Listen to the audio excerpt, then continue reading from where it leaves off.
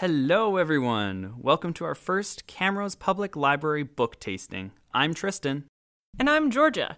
Now, Tristan, what is a book tasting? That's a good question, Georgia. Finding the right book can be extremely challenging, especially for specific age groups within certain genres. Our book tastings will provide some great suggestions for teens and adults within a given genre to help you find your next great read. Now, which age group and genre will we be focusing on today, Georgia? Today we're going to be exploring the fantasy and science fiction genre for adults. Science fiction focuses primarily on technology and is generally set in the future, whereas fantasy is taken more from myths and folklore, but they have a lot of crossover, which is why they're often grouped together. It's going to be a blast. Shall we get started?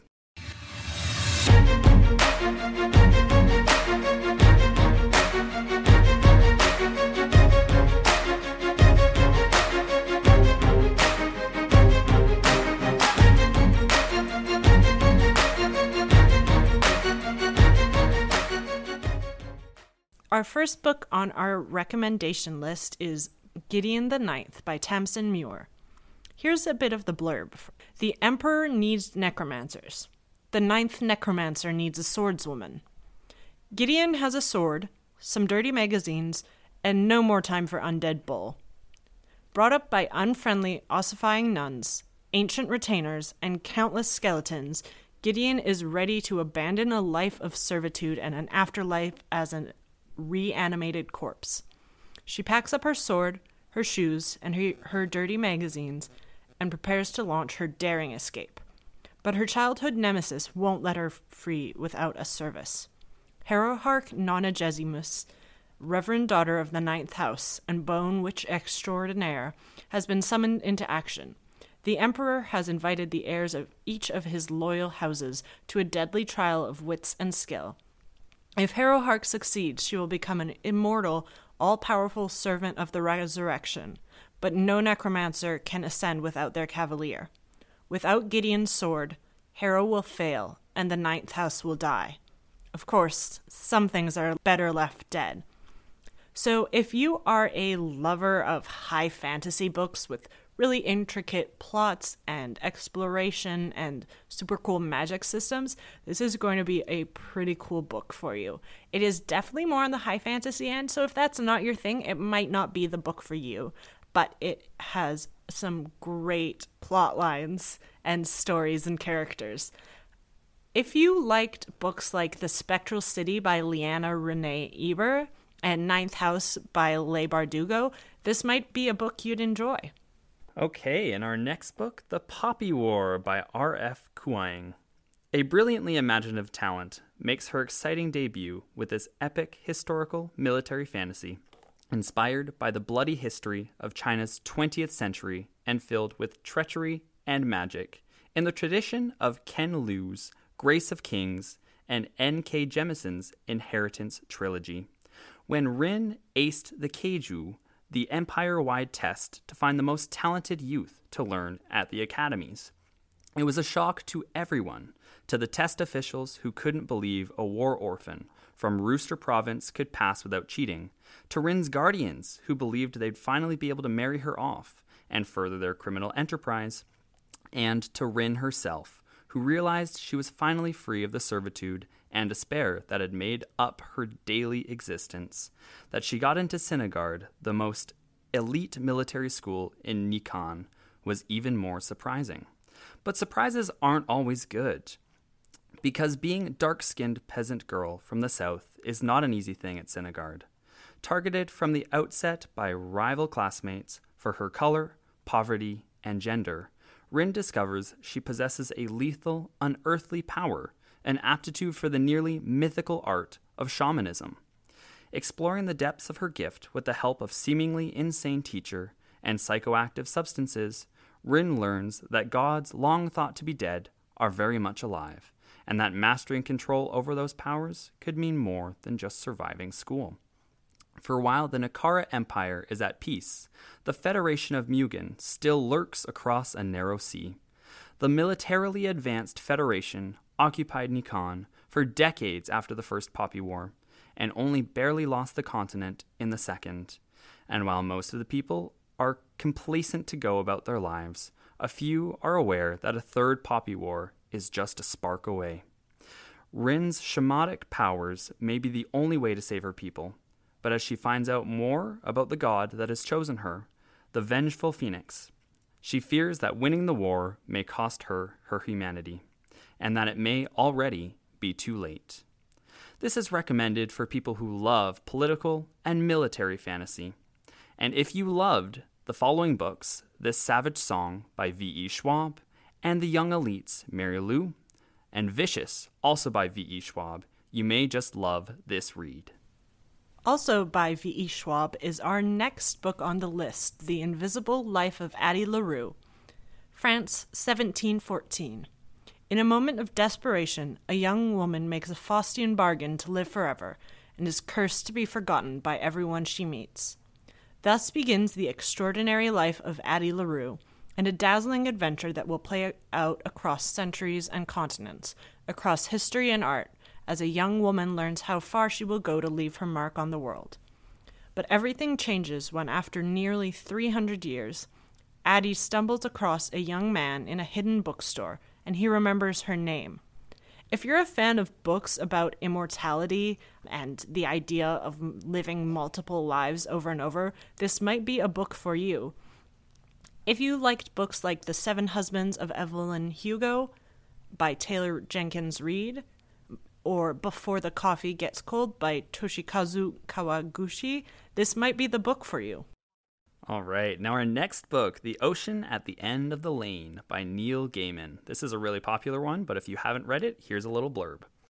Sussex, England. A middle-aged man returns to his childhood home to attend a funeral. Although the house he lived in is long gone, he is drawn to the farm at the end of the road, where when he was 7, he encountered a most remarkable girl, Letty Hemstock, and her mother and grandmother. He hasn't thought of Letty in decades, and yet as he sits by the pond, a pond that she'd claimed was an ocean, behind her ramshackle old farmhouse, the unremembered past comes flooding back. And it is a past too strange, too frightening, too dangerous to have happened to anyone, let alone a small boy. 40 years earlier, a man committed suicide in a stolen car at this farm at the end of the road. Like a fuse on a firework, his death lit a touch paper and resonated in unimaginable ways.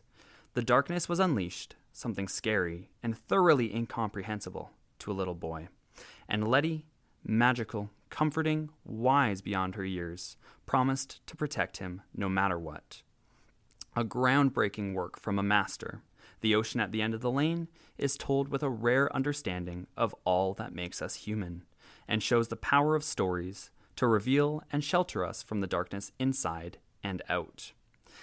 It is a stirring, terrifying, and elegiac fable, as delicate as a butterfly's wing, and as menacing as a knife in the dark.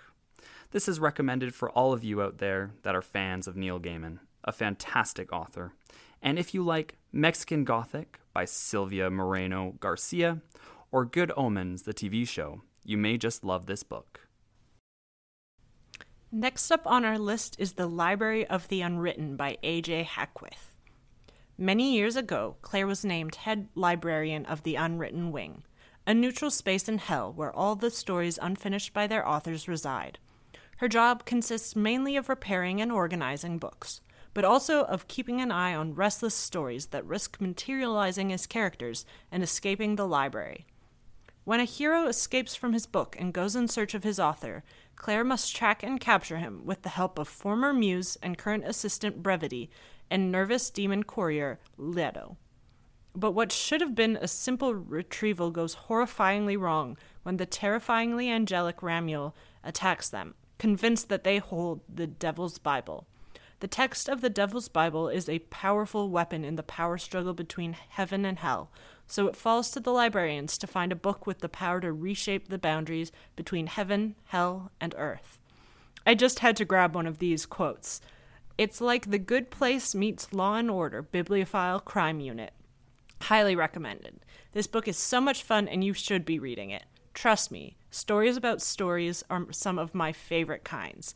This book definitely makes the list. I'm so glad I read this. And that was by Seanan McGuire, author of In an Absent Dream.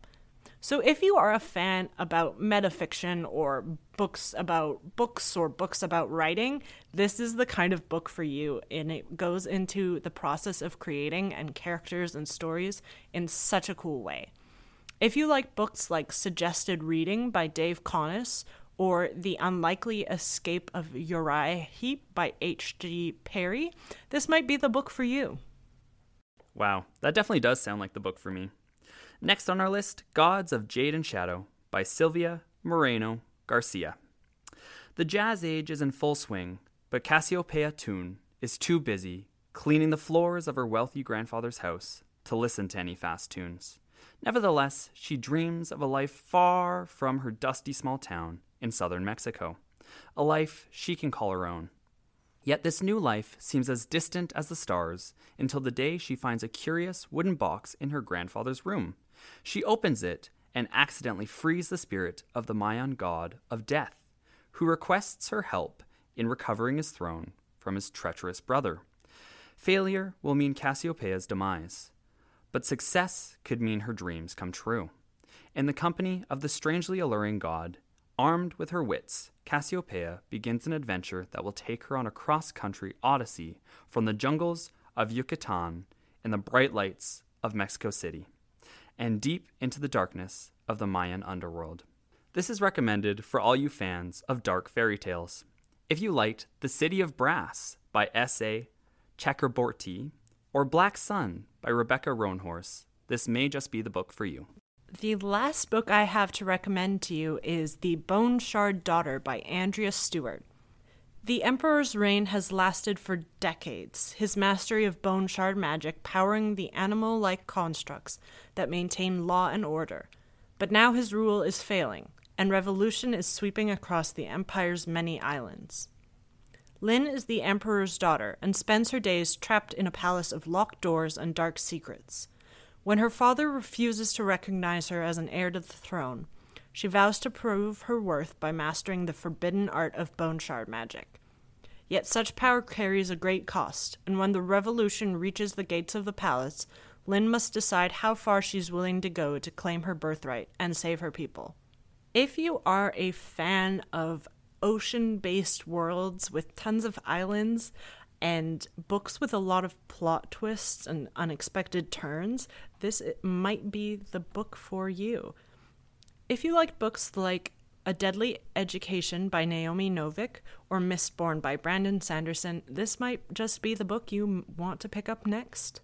Awesome. And the last book on our list today, The Library at Mount Char, one of our personal favorites here at the library, by Scott Hawkins. A missing god, a library with the secrets to the universe, a woman too busy to notice her heart slipping away. Carolyn's not so different from the other people around her. She likes guacamole and cigarettes and steak. She knows how to use a phone. Clothes are a bit tricky, but everyone says nice things about her outfit, with the Christmas sweater over the gold bicycle shorts. After all, she was a normal American herself once. That was a long time ago, of course, before her parents died, before she and the others were taken in by the man they called father. And the years since then, Carolyn hasn't had a chance to get out much.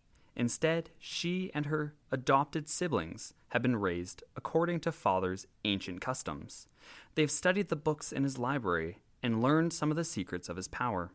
And sometimes they've wondered if their cruel tutor might secretly be God. Now, father is missing, perhaps even dead, and the library that holds his secrets stands unguarded, and with it, control over all of creation. As Carolyn gathers the tools she needs for the battle to come, fierce competitors for this prize align against her, all of them with powers that far exceed her own. Carolyn has accounted for this, and Carolyn has a plan.